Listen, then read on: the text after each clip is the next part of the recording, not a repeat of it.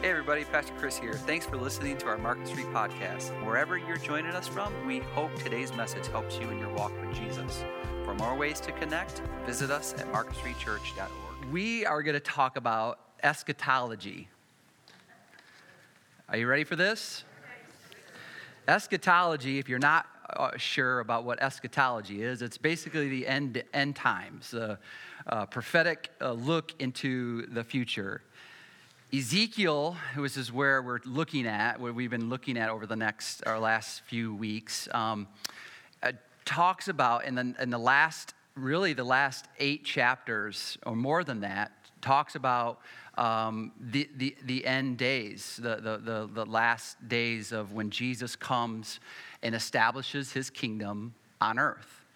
And so in Ezekiel chapters, we'll start it out here. Ezekiel chapters 40 to 48 describe and give measurements. And so if you do like a year reading of the Bible, and you get to some of these verses of like reading through the Bible in a year, and you get to like Ezekiel chapters 40 to 48, this is when you sort of like skip ahead, you know what I mean? Or this is where you want to like, I don't know how this is really helpful for me, kind of a thing. And I get that. And so that's kind of what this is. And so it talks about 318 precise measurements and the use of 37 unique architectural terms. Things like doorposts, windows, arches, stairs, pillars. These are the kind of things. And so it's describing this particular thing of measurements and how massive this particular structure is. And what it's describing is it's describing a temple. That's what it's describing. It's describing a temple. Now, based on the specific measurements that it gives us from Ezekiel's chapter 40 to 48, and it doesn't just necessarily even talk about a temple, but it even talks about, even the last few chapters of Ezekiel talks about a territory that would be given, that will be promised to the nation of Israel that they haven't occupied yet. And so, looking at that and looking at what it is, it's described. And so based on just the temple itself, though, it's too massive, it's too large to be Solomon's temple. Even though Solomon's temple was massive and large and beautiful and amazing, but it's this temple that is described here in Ezekiel, that what Ezekiel sees is much, much bigger than even Solomon's temple. And it's certainly bigger than, if you remember when we did a study through Haggai, it's much, much bigger than Zerubbabel's temple, right? And even people that were building the temple once they returned from exile were like, this temple is like not even close to being as glorious as Solomon's temple. And so, but it's describing a temple. Well, the question is, when and where is this temple? When and where is this temple? Well, here's when and where this temple will exist. It will exist in what is called the millennial kingdom. The millennial kingdom, okay? The millennial kingdom, the millennial means 1,000 years. And so what I believe, and again, there's different views on what the millennial kingdom is. There's people that believe, in my approach that I'm going to take with you today, I'm going to be very upfront and very honest. It is a pre-millennial approach. It's a pre-millennial approach, okay, is what I'm going to present to you today. But there's also viable other approaches and other ways in which the scripture is interpreted of other types of millennial, like a post-millennial period and a amillennial point of view. And so there's different points of view when it comes to millennial. Is anybody bored? Because this is going to be more like teaching and less preaching. But I am a preacher, so we'll see what happens here. But I feel like this is going to be okay. So, and I have a ton of slides, so hang on, everybody. Hopefully you had your coffee. Do this if you need. stay with me. Okay, so there's different views of the millennial kingdom. I'm going to give you a pre-millennial kingdom view, which is basically that there's going to be post-tribulation or a rapture. A rapture will take place, which means the church or believers in Christ, saints in Christ, will meet the Lord in the air, okay, and we'll be raptured. So the church will leave this earth. Okay, and then a 7-year tribulation will take place, and then after the tribulation, the final battle, which is maybe you've heard of, is a battle called Armageddon.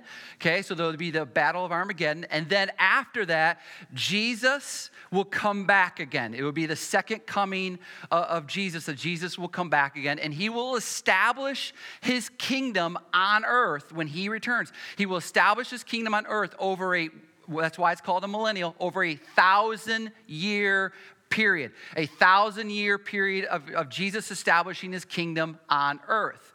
From the very get-go of the life of Jesus, this has been declared, okay? Let me give you a few Christmas verses that actually have more to do with this context than it does with the first coming. It has more to do with the second coming than it does with the first coming. But this is when Jesus shows up on the scene in his first advent. And behold, you will conceive in your womb and bear a son, and you should call his name Jesus. And then it says in verse 32, and he will be great and will be called the Son of the Most High, and the Lord God will give to him the throne of his father David. So when he comes back again, he will sit on the throne of David. And then look what it says next. And he will reign over the house of Jacob forever. And then here's what it is. Here's what it says. And of his, go back. And of his kingdom, there will be no end. So right off the bat, the angel shows up and says, you're going to have a son. His name is Jesus. He's going to sit on the throne of David. He's going to reign over the house of Jacob forever. And his kingdom, there will be no end. Let me give you another one that we talk about around Christmas time. Isaiah 9.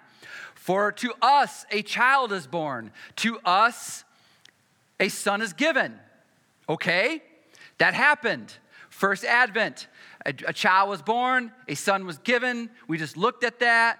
Jesus lived a life on this earth, grew up, wisdom, stature, favor with God, favor with man, came on the scene, lived for 33 years, was arrested, was crucified, but the grave couldn't hold him. He resurrected. He ascended. After he ascended, he empowered this thing called the church, which is the church where we are in right now. One day we will be raptured and we will meet him in the air. And then a 7-year period of time on this earth will be the most horrific period of time ever to be. It would be a miserable time.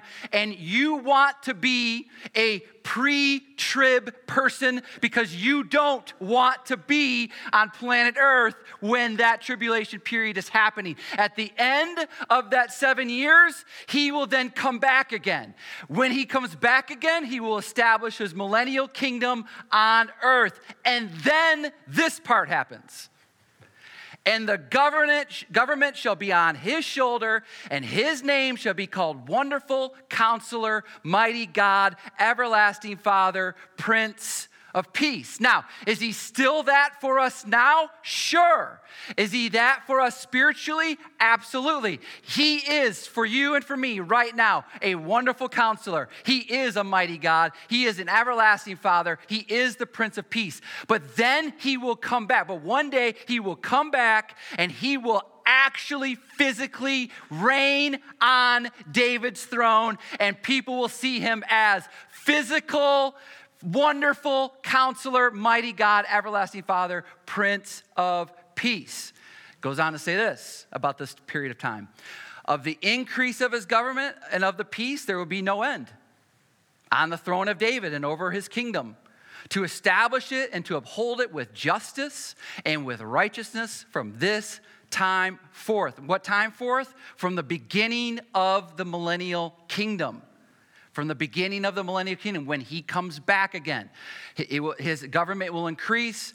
There will be peace. There will be no end to that peace. He will be on, again, it says it again, he will be on the throne of David, and he will establish it, and it will uphold his kingdom. And the time on this period on earth will be of justice and with righteousness. It will be justice and righteousness. Now, no, not a lot of justice. Now, not a lot of righteousness. Do you agree? Righteousness. Do you agree? But he will come and he will uphold his justice with his righteousness from this time forth and then forevermore. And the zeal of the Lord of hosts will do this. Jesus also said this. Jesus answered him, "Truly, truly, I say to you, unless one is born again, he cannot see the kingdom of God." So the only chance that you and I have of actually seeing this kingdom, the millennial kingdom, is that you have to be born again. You have to put your faith in Jesus, that he was the atonement for your sin and for mine. And when you put your faith in his death, burial, and resurrection, you have a new nature. You are a new creation in Christ Jesus. And he has begun a good work in you. And that work will be consummated and culminated in the beginning when he comes back again. You won't see this kingdom unless you put your faith in Jesus. You won't see it. He says this in Luke 4. But he said to them, I must preach the good news of the kingdom of God. Now, I got to tell you, I have way too many slides, and I wanted to have 50 more. I can only give you so many verses, but there's dozens more where this came from, okay? Of how much Jesus talked about the kingdom and how much the Bible talks about specifically the millennial kingdom is more than Jesus or the Bible speaks of heaven. He says, I must preach the good news of the kingdom of God to other towns as well, for I was sent for this purpose. So Jesus is saying, I didn't just come to not only to redeem those, but I also came to let those know that when they are redeemed and when they are born again, that they will see the kingdom of God, and that's ultimately where this is going. That's ultimately where this is going. And you and I have a part in that. You and I have a part of that. Now, Revelation 20 is the most disputed, argued text in maybe all of the Bible as far as the view of this time period that we're talking about, okay? But Revelation 20, here's what it says about this particular time period that we're looking at, okay? Revelation 20, verse 1. Then I saw an angel coming down from heaven, holding in his hand the key to the bottomless pit and a great chain. Verse 2. And he seized the dragon, the ancient serpent, who is the devil and Satan, and bound him for 1,000 years. Everybody say, yay. Yay. Okay, so this is, and it says, and he threw him into the pit and shut it and sealed it over him so that he might not deceive the nations any longer until, here it is again, until the 1,000 years were ended. After that, he must be released for a little while. You say, boo. Okay. Verse 4, we'll get to that in a minute. Verse 4. Then I saw thrones, plural, and seated on them were those, plural, to whom the authority to judge was committed. Also I saw the souls of those who had been beheaded for the testimony of Jesus and for the word of God. Pause. This is those who live miraculously, those who don't live through the tribulation period. Those who are followers of Jesus, saints in Christ, and because of their testimony and because of where they put their faith in, they are specifically, it mentions that they are beheaded. Now, we even hear these things. We hear these things are happening now. Those who put their faith in Christ, this is what is said, he says will happen on a much, much larger scale. Then he says this, and those who had not worshiped the beast, which is the Antichrist, or its image, and had not received its mark on their foreheads or their hands, they came to life and reigned with Christ for 1,000 years. And then it says this, blessed and holy is the one who shares in the first resurrection, which is the resurrection. The first resurrection is that we receive new bodies. We received immoral bodies. We receive bodies that are imperishable. We'll talk about that in a second. He says, so the ones who shares in the first resurrection, over such the second death has no power. What is the second death? The second death is that the first death is when you die some way here on earth, okay? You'll be resurrected, okay? And then if you don't know Christ, you will be cast in the lake of fire. That will be the second death, okay? That will be the second death. But they will be priests of God and of Christ, and they will reign with him for 1,000 years, okay? So, on this earth, during this millennial kingdom, there's going to be two distinct groups. The first group is what I call the glorifieds.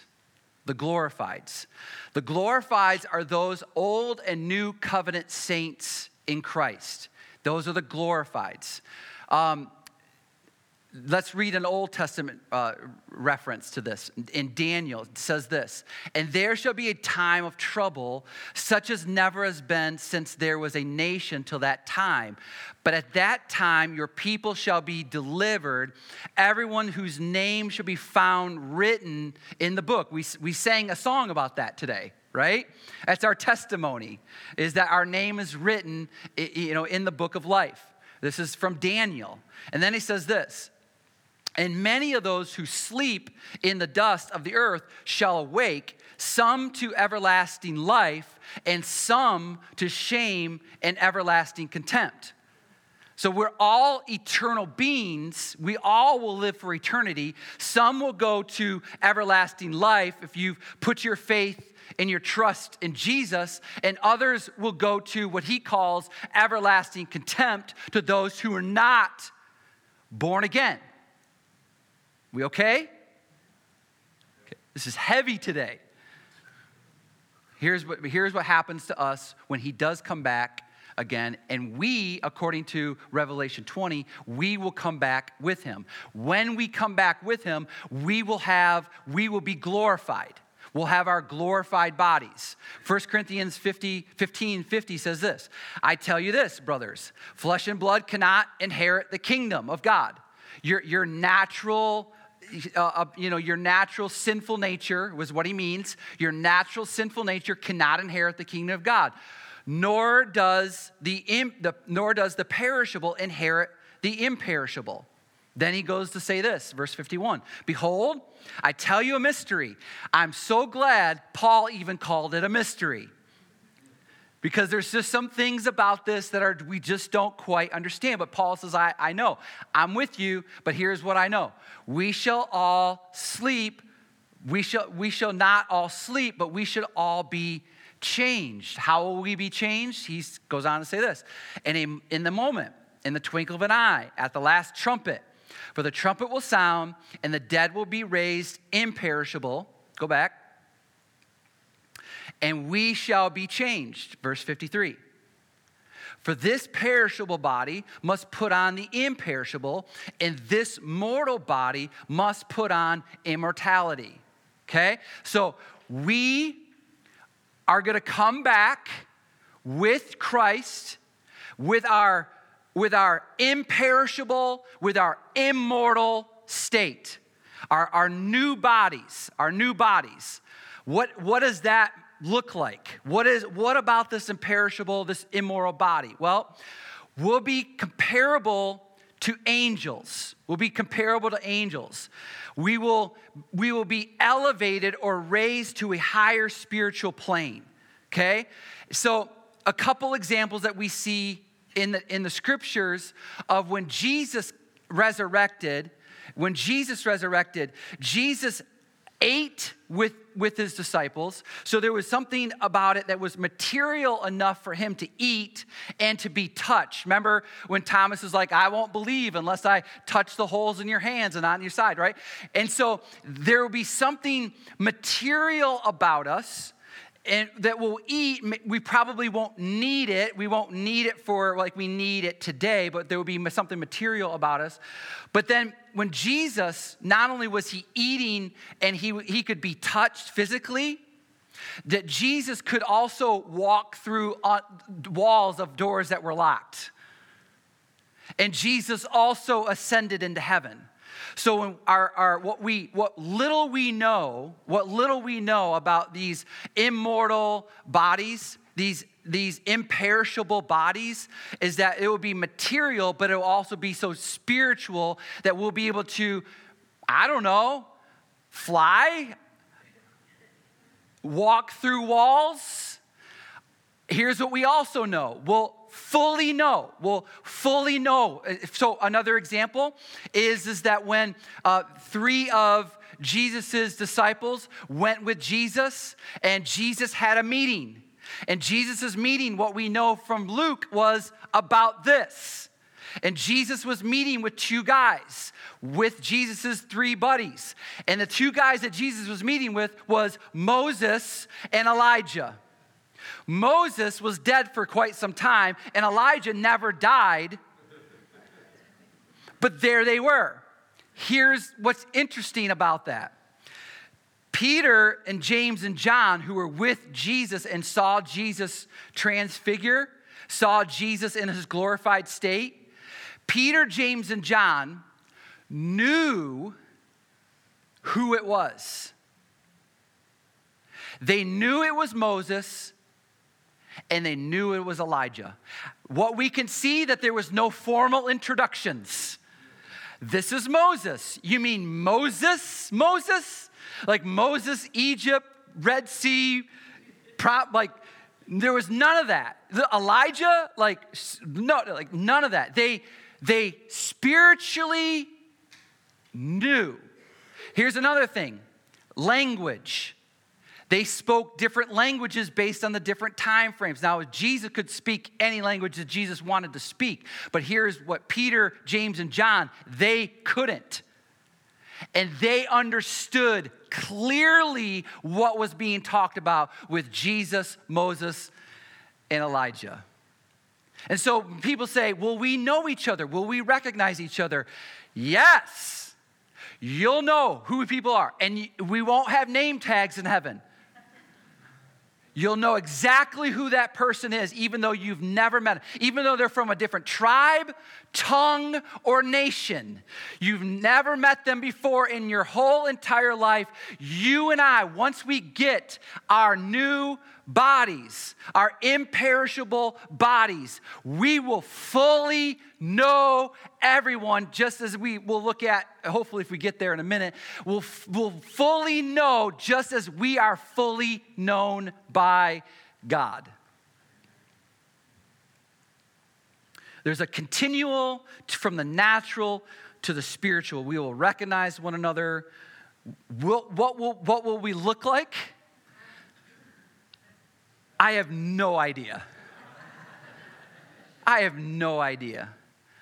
All we can conjecture is that Jesus, after the resurrection, Jesus was recognized, sort of. Sort of. Like, it took them a minute. Jesus walked 7 miles with people, and they had no idea who they were talking to until it finally hit them, and then he disappeared. That's you, if you are born again.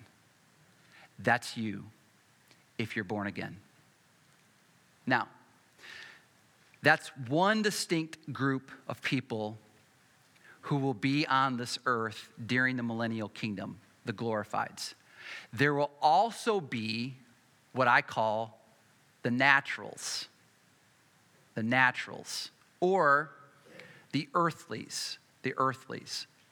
So during this time, there'll be those of us who are in Christ, old, new covenant believers in Christ, but also those who miraculously put their faith in Christ during the terrible 7-year tribulation period,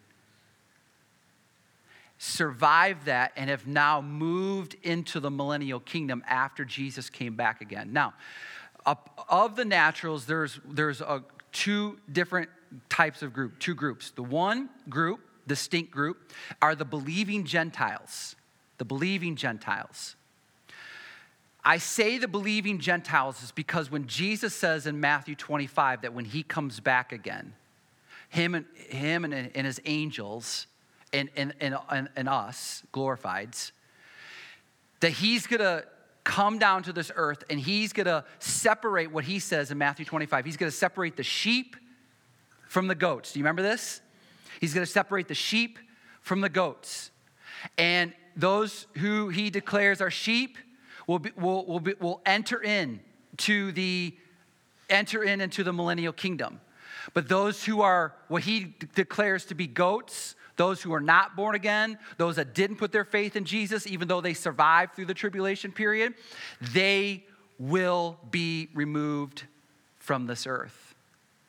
So only believing Gentiles, which I would assume is a majority of us in this room, only believing Gentiles will move into the millennial kingdom, but they will move into the millennial kingdom in their earthly natural state. They will not have glorified bodies like we will if we die prior to the rapture, or if we're raptured. If you're not raptured, you have another opportunity to put your faith in Jesus. But I'll say this to you with all love. Good luck. Good luck. It is going to be a terrible, hard, difficult period for you. And maybe you'll be one of those that are beheaded. But you'll go and you'll get your glorified body, and you'll come back and you'll rule and reign with Jesus on this earth. Another group will be Jews, the Jews, another distinct group, God's chosen people. Now, again, speculation, by the time the tribulation period ends, the amount of Jews, basically the world is going to turn on the Jewish people, is basically what's going to happen. And the speculation is that millions, maybe millions of Jews won't survive, because the whole world during that 7-year tribulation, the Antichrist will turn on God's chosen people, and millions of them won't make it. So whatever Jews are left, here's what Zechariah says about that. In Zechariah 12:10, and I will pour out on the house of David and the inhabitants of Jerusalem a spirit of grace and pleas for mercy, so that when they look on me, on him whom they have pierced. So this is hundreds of years, Zechariah's hundreds of years before Jesus was pierced for our iniquities, wounded for our transgressions. Crucifixion wasn't even a thought in the minds, but here it is written in Scripture hundreds of years before crucifixion. It says that whom they have pierced, and they shall mourn for him. How bad will they mourn for him? As one mourns for an only child, and weep bitterly over him as one weeps over a firstborn. And so speculation is that whatever Jews are left and that survived during the tribulation period, that they all will come to see that Jesus is their Messiah and that they missed him the first time, but they're not going to miss him the second time. That's what's going to happen. And they, in their natural earthly state, will enter into the millennial kingdom. And who will be the vice president of Jesus, who is the King of Kings and Lord of Lords? It will be none other than, during this time, Prince David, otherwise known as King David, otherwise known as the guy with the slingshot that killed the giant. He will be the vice regent, the vice president, if you will, during this time. Here, I'll give you a verse real quick, and I could give you 10 more. They shall dwell in the land that I gave to my servant Jacob, where your fathers lived. They and their children's children shall dwell there forever. And David, my servant, shall be their prince forever. Okay? Cool. So, boy, do I have a long ways to go in a short amount of time. Okay. What is God's reason? What is God's reason? What is God's reason? Next slide, please. God's reason for the millennial kingdom. God's reason for the millennial kingdom is to fulfill promises. To fulfill promises. Okay? All right. That means he's going to come back and he's going to restore what has been lost. He's going to redeem what has been broken. He's going to bring back together the earth of what it was meant and intended to be in the Garden of Eden. That's what's going to happen. And you and I are going to rule and reign with him in that. So he's going to fulfill some promises. So what does that look like? Well, here's what it looks like. It says that in Isaiah 2, Isaiah talks a lot about the millennial kingdom. And many people shall come and say, come, let us go up to the mountain of the Lord and to the house of God of Jacob, that he may teach us his ways. So what's going to happen during this time period when Jesus comes back? People that are on the earth, glorifieds and the naturals, are going to come and they're going to want him to teach us his ways, that we may walk in his paths. For out of Zion shall go forth the law and the word of the Lord from Jerusalem. So people will come in masses to want to know the teachings and the ways of God. This is what's going to happen on this earth. It's going to be an amazing, amazing time. He says this, verse 4, and he shall judge between the nations and shall decide disputes for many peoples, and they shall beat their swords into plowshares. Why will they do that? And their spears into pruning hooks. Why would they do that? Nations shall not lift up sword against nations, neither shall they learn war anymore. There'll be no more war, no more disputes, no more fighting. You know what's the irony here? That at the UN building in New York City is this verse right here. The UN building in New York City is this verse. Also there around that building is a statue. It's a bronze statue gifted by the Russians to us in 1959 of a warrior with a sword, turning it into a plowshare. You can go there today. It was a gift from Russia to the United States of this verse. It's laughable. It's laughable.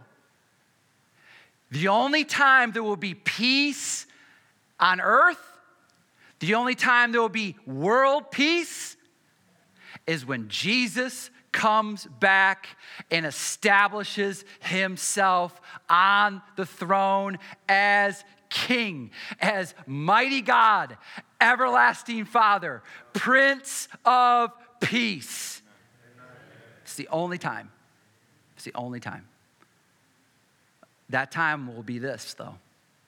Isaiah 11 says this, and the wolf shall dwell with the lamb, and the leopard shall lie down with the young goat, and the calf and the lion, the fatted calf together, and a little child shall lead them. This is the picture. How incredible is this? Verse 7. The cow and the bear shall graze their young, Their young shall lie down together, and the lion shall eat straw like the ox. It says this. The nursing child shall play over the hole of the cobra, and the weaned child shall put his hand on the adder's den. This is the picture of what is to come. This is a picture of what's to come. Not too long ago, my family and I went to the Detroit Zoo, and we were walking around the Detroit Zoo, and we noticed a large crowd of people gathered around at the tiger exhibit. And we're wondering, what is all these people gathered around doing? They were looking at this tiger that was laying down on the wall, and where everybody could get right up close to this tiger and see this beautiful creature laying down, and it was just this awesome thing. And I turned to my kids and I said, what's the one thing that will change for it to go from calm, cool, and collected to chaos and terror? And they said, I don't know, Dad, what? I said, this wall right here. Am I right? Oh, it was beautiful, like cool, calm, collected. Here's this tiger lying down, like literally just, a foot away. But I'm so glad that there was this big wall, clear wall that was separating us. In the millennial kingdom, when Jesus is on the throne, there will be no more wall. There will be no more wall. And you won't be in total horror panic when your child is playing over a cobra's hole. Can we imagine this? Let's bring it back to us for a second. Romans 8 says this. These are promises, by the way. These are fulfilled promises. For I consider that the suffering of this present time are not worth comparing with the glory that is going to be revealed to us. Come on, everybody. I consider the sufferings of this present time. Anybody, life hard? Life difficult? Life has its challenges? It will not compare with the glory that is going to be revealed to us. He says this in verse 19, for the creation waits eager, longing for the revealing of the sons of God, the glorified, the glory of God coming back and establishing his place on this earth. He says, creation waits and eager longing for the revealing of that. Verse 20. For the creation was subjected to futility, or another way to describe that was that creation was subjected to frustration, to aggravation. Not willingly, but because of him who subjected it in hope. Why? So that we can hope in this day. We can hope in this time. Verse 21. That the creation itself will be set free from its bondage to corruption and obtain the freedom of the glory of the children of God. For we, verse 22, for we know that the whole creation has been groaning together in the pains of childbirth until now. So, in other words, what he's saying is right now he's describing it like a woman who is pregnant and getting ready to deliver a baby.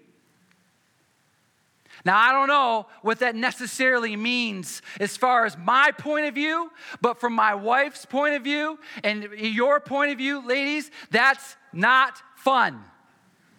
It's not fun.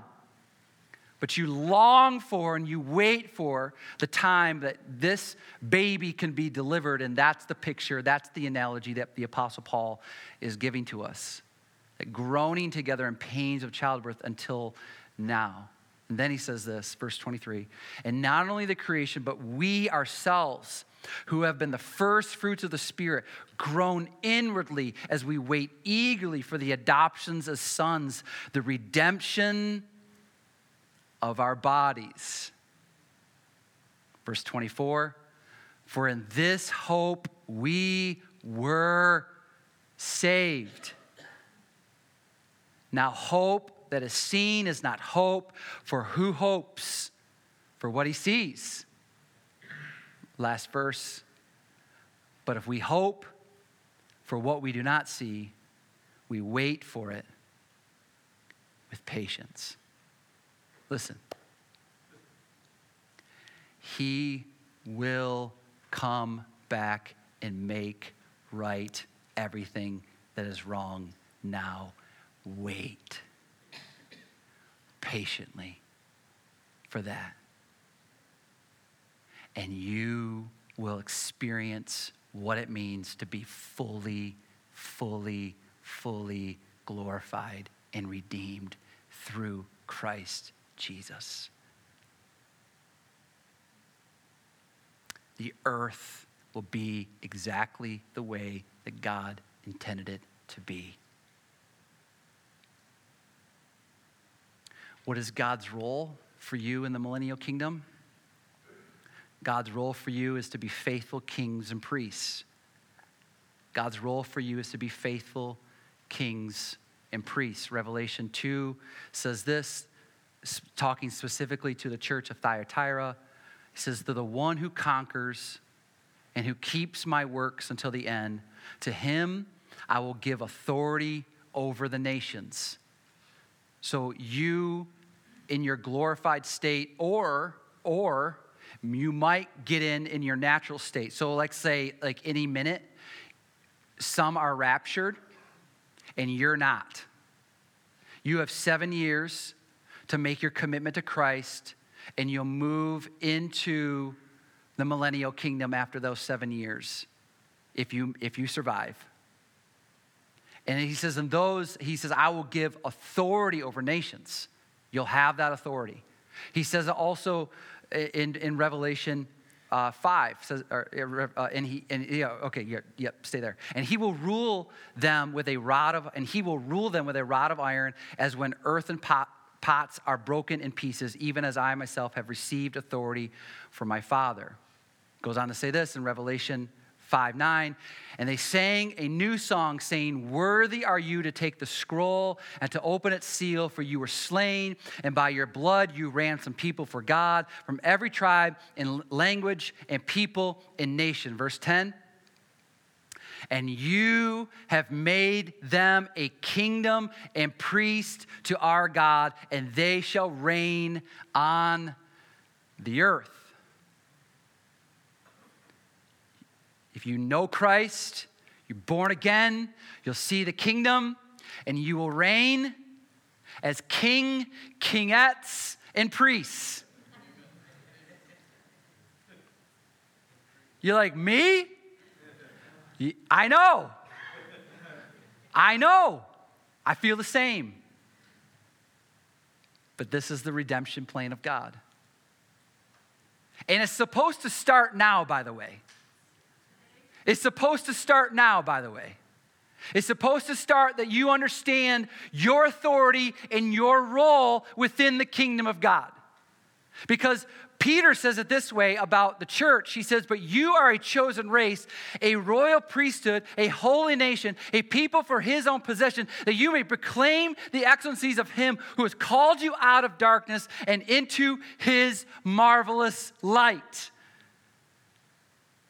You as the church, as the believers, as those who are born again, you, according to Peter says, hey, you are a chosen race. You're a royal priesthood. You're a holy nation and a people of God's own possession. And you need to be a people that are proclaiming the excellencies of him who has called you out of darkness into his light.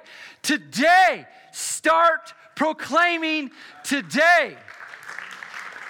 And you can say, he's coming again, and you're going to want to be with me. More importantly, you're going to want to be with him. Because he's coming again. He's coming again. And you and I, our role, what we do here and now, will carry into what we do and our responsibility and our authority that we have in the kingdom of God. In that beginning stage of forever called the millennial kingdom. You will have authority. Can I give you some fun tidbit, even though I don't have a lot of time to tell you about it? Last week I told you that aren't you glad that you don't have to show up to church and make a animal sacrifice of worship anymore? Well, come to find out, in the millennial kingdom, that will be reinstated. And it won't be because of your sins that need to be atoned, or for the naturals or the earthlies that will need to be atoned. It will be like communion that we take. It will be like baptism that we do. It will be a amplified demonstration of the work that Jesus did on the cross. So during this millennial period, you might actually have to get your hands dirty. It's interesting. Also, during this millennial kingdom, it says that a 100-year-old will be like a child. That during this millennial kingdom, that the earthlies will live, they'll be able to marry. The glorifieds will not. Why? Because Jesus said that after we're in our glorified state, we will not be given to marriage. So there'll be no marriage for those who are glorified. But for those who are earthly, those who are natural, go into the millennial kingdom in their natural state, they will be able to marry. They will be able to have children and grandchildren for over 1,000-year period. And those people will then be able to grow, some say, to hundreds of years old. You could be 400 or 500 years old and feel like a 20-year-old. That's what the Bible teaches about this period. Well, over that period of 1,000 years, as the earth begins to repopulate, there could be hundreds of billions of people now on this perfect utopia of justice and righteousness on planet Earth. And at the end of this 1,000-year period, we will see the final punishment. And I say this, God's responsibility to justice in the millennial kingdom. Because it won't be without sin, because there will be natural earthly people on earth during this time. So there will be sin, and you and I, our position and our job as kingettes, and priests will be to rule with justice and righteousness. And according to the verse that we just looked at, that we will rule with a rod of iron. And we won't tolerate, nor will God tolerate, sin. And many will conform to the ways of God, and many will see the fruits of God as being king on this planet, and they'll want and they'll long and they'll desire to be in relationship with Jesus. But after 1,000-year period of time, and the earth is repopulated, here's what happens. A final punishment will happen. Why this happens, I don't know. But maybe it's just, this is just my conjecture. Maybe it's to show the ugliness of the human, natural, sinful heart. That no matter what environment anybody is in and predisposition to, that all people are susceptible to sin in their natural bodies. And so God will have a responsibility to justice in this millennial kingdom, and there'll be a final punishment. Here's what happens as we conclude. And when the 1,000 years are ended, Satan will be released from this prison. Verse 8. and will come out to deceive the nations that are at the four corners of the earth, Gog and Magog, to gather them for battle. And their number is like the sand of the sea. So apparently, at the end of the 1,000 years, after generation of generation of generation of generation, there'll be some that will still, because of their natural sinful nature, they'll still rebel. And their heart, their true heart, will be revealed. And they will join forces with Satan and in his deception. And it would be like, the sand of the sea. But what will happen is that in verse 9, and they will march up over the broad plain of the earth and surrounded the camp of the saints and the beloved city. But fire came down from heaven and consumed them. You can say yay. Yay. And then it says this, and the devil who had deceived them was thrown in the lake of fire and sulfur, where the beast and the false prophet were, and they will be tormented day and night forever and ever and ever and ever. Yeah. And you and I will move into the eternal state. And there'll be a new heaven and a new earth. So Paul says, and Paul makes it so practical, okay? And here's what Paul says, and here's where I want us to walk away from this today, okay? Here's what he says in 1 Corinthians 13, known as the love chapter. But when the perfect comes, Jesus, he's the perfect. When the perfect comes, the partial will pass away. He says, when I was a child, verse 11, when I was a child, I spoke like a child, I thought like a child, I reasoned like a child. But when I became a man, I gave up childish ways. He says in verse 12, he says, in other words, what he means by that is I'm growing, I'm maturing. I'm growing up in my faith, I'm maturing. He says, for now, so now, right now, everybody say now. For now we see in a mirror dimly, but then face to face. Now we see just a glimpse of what does it mean to be and live in the millennial kingdom, to reign and rule on earth, to be kings and priests. It's like a mirror dim. It's a dim mirror. But then we'll see Jesus face to face. Now I know in part. In other words, I only have a little bit of the story. I can only see what's going on a little bit. I'm in this present time. I'm going through some difficulties and some challenges. But then one day, when he comes back again and I'm in my glorified state, I won't know in part. I will know fully. I'll know fully, even as I have been fully known by God. Then the most practical advice. Verse 13. So now, faith, hope, and love abide. So right now, my recommendation is what Paul is saying. You got to have faith in Jesus. Put your faith in Jesus.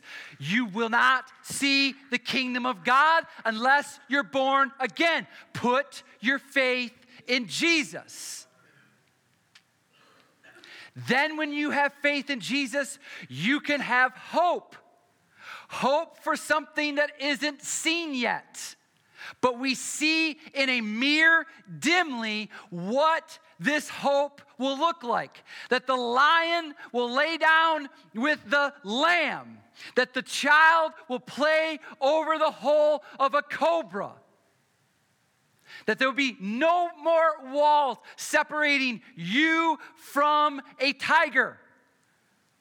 And that you will be fully removed from the pains and the battles and the struggles and the tribulations and the worries and the fears and the anxieties and the loss and the anguish and the grief of this life. You can hope now for something better to come. And love, agape love, unconditional love. So now, have faith, have hope, and love God with all of your heart, soul, mind, and strength. Love your neighbor as yourself. Love. He says these three, but the greatest of these is love. Why is that? Because when you get to the millennial kingdom, you won't need faith. You know why you won't need faith? Because you'll see him face to face. When you get to the millennial kingdom, you won't need hope. Why? Because your hope is here. And your hope is realized. But you know what will continue on forever and forever and forever and forever, and why Paul says the greatest of these is love. You will and still can love. And that's what will forever will be. And you, for right now, for now, faith, hope, love. And the greatest is love, because love will continue on forever. Let's pray. Oh, Lord.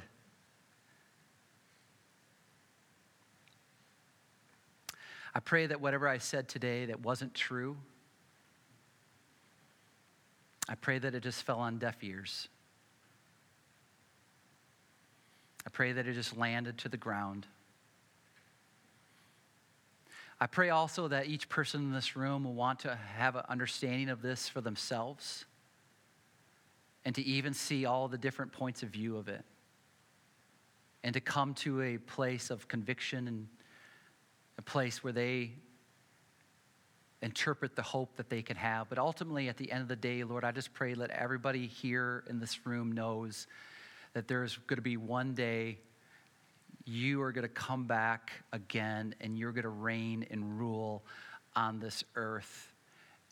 And it will be a perfect place, a place that it was always intended to be. And you've positioned us into a role in it that none of us deserve to have. And I just pray, Lord, that we're prepared to the best of our abilities for that time, because it does seem like it's just right around the corner. It just feels like it could happen in any moment, and we don't know the time or the hour. We don't know the day and the moment. We don't know any of that. But we're just anticipating, waiting patiently for the redemption of our bodies. And Lord, I just pray, God, for whatever truth that was presented here today, that this truth was just sits and just takes root in their hearts. And as the scripture talks about these times, Lord, it encourages us to just encourage one another with these words. And I pray, Lord, as people go through loss and pain and grief and worry and anxiety and all the things that this world brings, that we encourage each other. We encourage each other in this time. Father, for now, until you come back, until the perfect comes, for now we're just going to have faith. We're just going to have hope. And we're going to love. That's what we're going to do right now. In Jesus' name, amen.